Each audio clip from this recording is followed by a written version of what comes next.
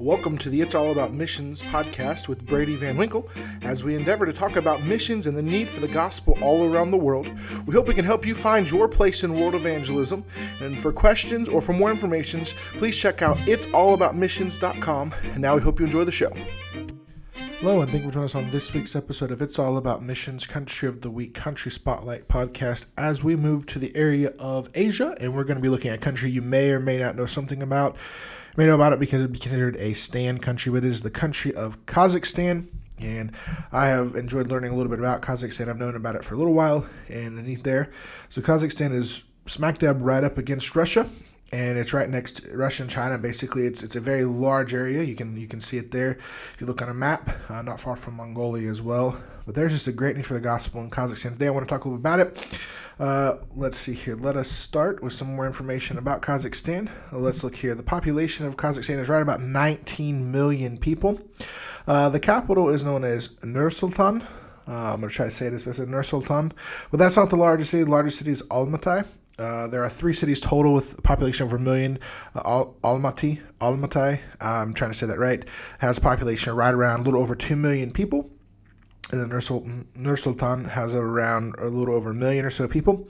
And Almaty, it is a very well-known city. They have been recently trying to upgrade it and make it a very modern city and have people coming from all over the world coming to there. What's interesting, though, about Kazakhstan is, so it used to be part, as a lot of countries were, it used to be part of the Soviet Union. And because it was part of the Soviet Union there, it was actually one of the last countries to leave the Soviet Union. So in the 90s, it exited and became its own country. Because of that, though, there's a large Russian influence still there. And so there are actually 2 main languages spoken there. The actual language of Kazakhstan is Kazakh.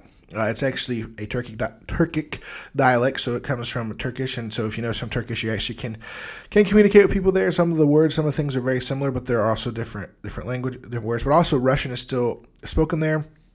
A lot of the older people who were obviously born and lived under the Soviet Union, still going to speak a lot of Russian.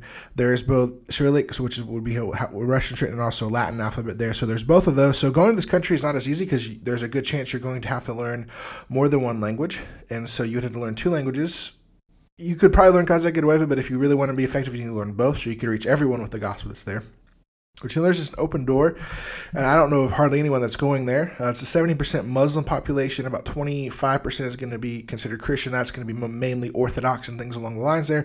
But there are open doors for people to go there to plant churches. It's not as easy, but there's a need there. And what's crazy, though, is a missed opportunity. You say, well, how did Islam get in there? Well, after the Soviet Union fell, they sent people back in there to reach it. And sadly, we, as Christians, we missed the opportunity when the doors were open to send religion. But, there's still open doors. There's still people looking for answers. And let's pray this week for the country of Kazakhstan. And let's pray that God will work there. There's just a need for the gospel. There's open doors. And it's a place that you could see reach with the gospel. And we could see reach with the gospel. Now, let's just pray first. So let's pray for those that might be laboring there. You may know someone who's laboring there. Let's pray that God will give them boldness, share the gospel. Let's pray that God will give them fruit for their labors. On top of that, let's pray that God will be with the Kazakh pastors that might be there, that are preaching the gospel, that God will give them boldness, but also that God will give them Kazakh men that they could train and send them and plant churches all around Kazakhstan. Also on top of that, let's pray for the Kazakh Christians, that they'll be bold, they'll be willing to share the gospel with friends and family. And then let's pray for the Kazakh people.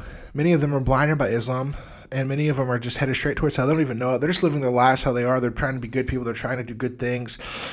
But there's just a wide open door and Satan will blind their eyes. Let's just pray that God will work in their hearts and lives, that they will hear the gospel and they will turn from sin and they'll turn to Christ and they'll be saved before it's eternally too late. And let's be praying that we can see Kazakhstan reach the gospel in this generation. And as we do that, let's remember, though, to be praying for the world to reach the gospel in this generation. But as I always say, you can be praying all you want, but you should also be doing all that we can. We've been commanded in the Great Commission to go take the gospel to the whole world. So what are you doing to help see the world reach the gospel situation? Yes, it's great that you're praying, but you should be giving. You should be faithfully attending your church. You should be involved in soul winning and discipleship in your church, but also you should be looking and asking God for open doors to go and maybe go on a mission trip, maybe even say, God, be willing to say, God, if you'll have me go, Lord, open the doors, let me go take the gospel all around the world, because time is short. We don't know when Christ is coming back, but people are going to hell all around the world. And when are you praying for the world to reach the gospel in this generation? But also let's be praying this week for Kazakhstan, that we can see Kazakhstan reach with the gospel in this generation.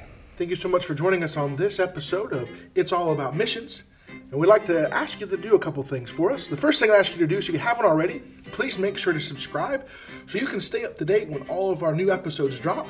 And that way, as a new episode comes, you'll get a notification that lets you know, hey, we've got a new episode if it's all about missions. Second thing I ask you to do, if you haven't yet, please make sure to leave us a review. These reviews are very vital and they help us out and they help other people to see us in the podcast player of choice. They'll see us and see those reviews and say, hey, I want to check out this podcast. And lastly, one other thing I'd like you to do, why don't you share us with a friend, a family member, somebody you know, and say, hey, why don't you go over and check out It's All About Missions. That'll help us grow our audience, help people to know more about It's All About Missions, and guess what? It'll help more people get involved in reaching the world with the gospel. I want to challenge you to know that the Bible, it's all about missions. And as a Christian, your life should be all about missions. And what are you going to do to impact the world with the gospel in this generation?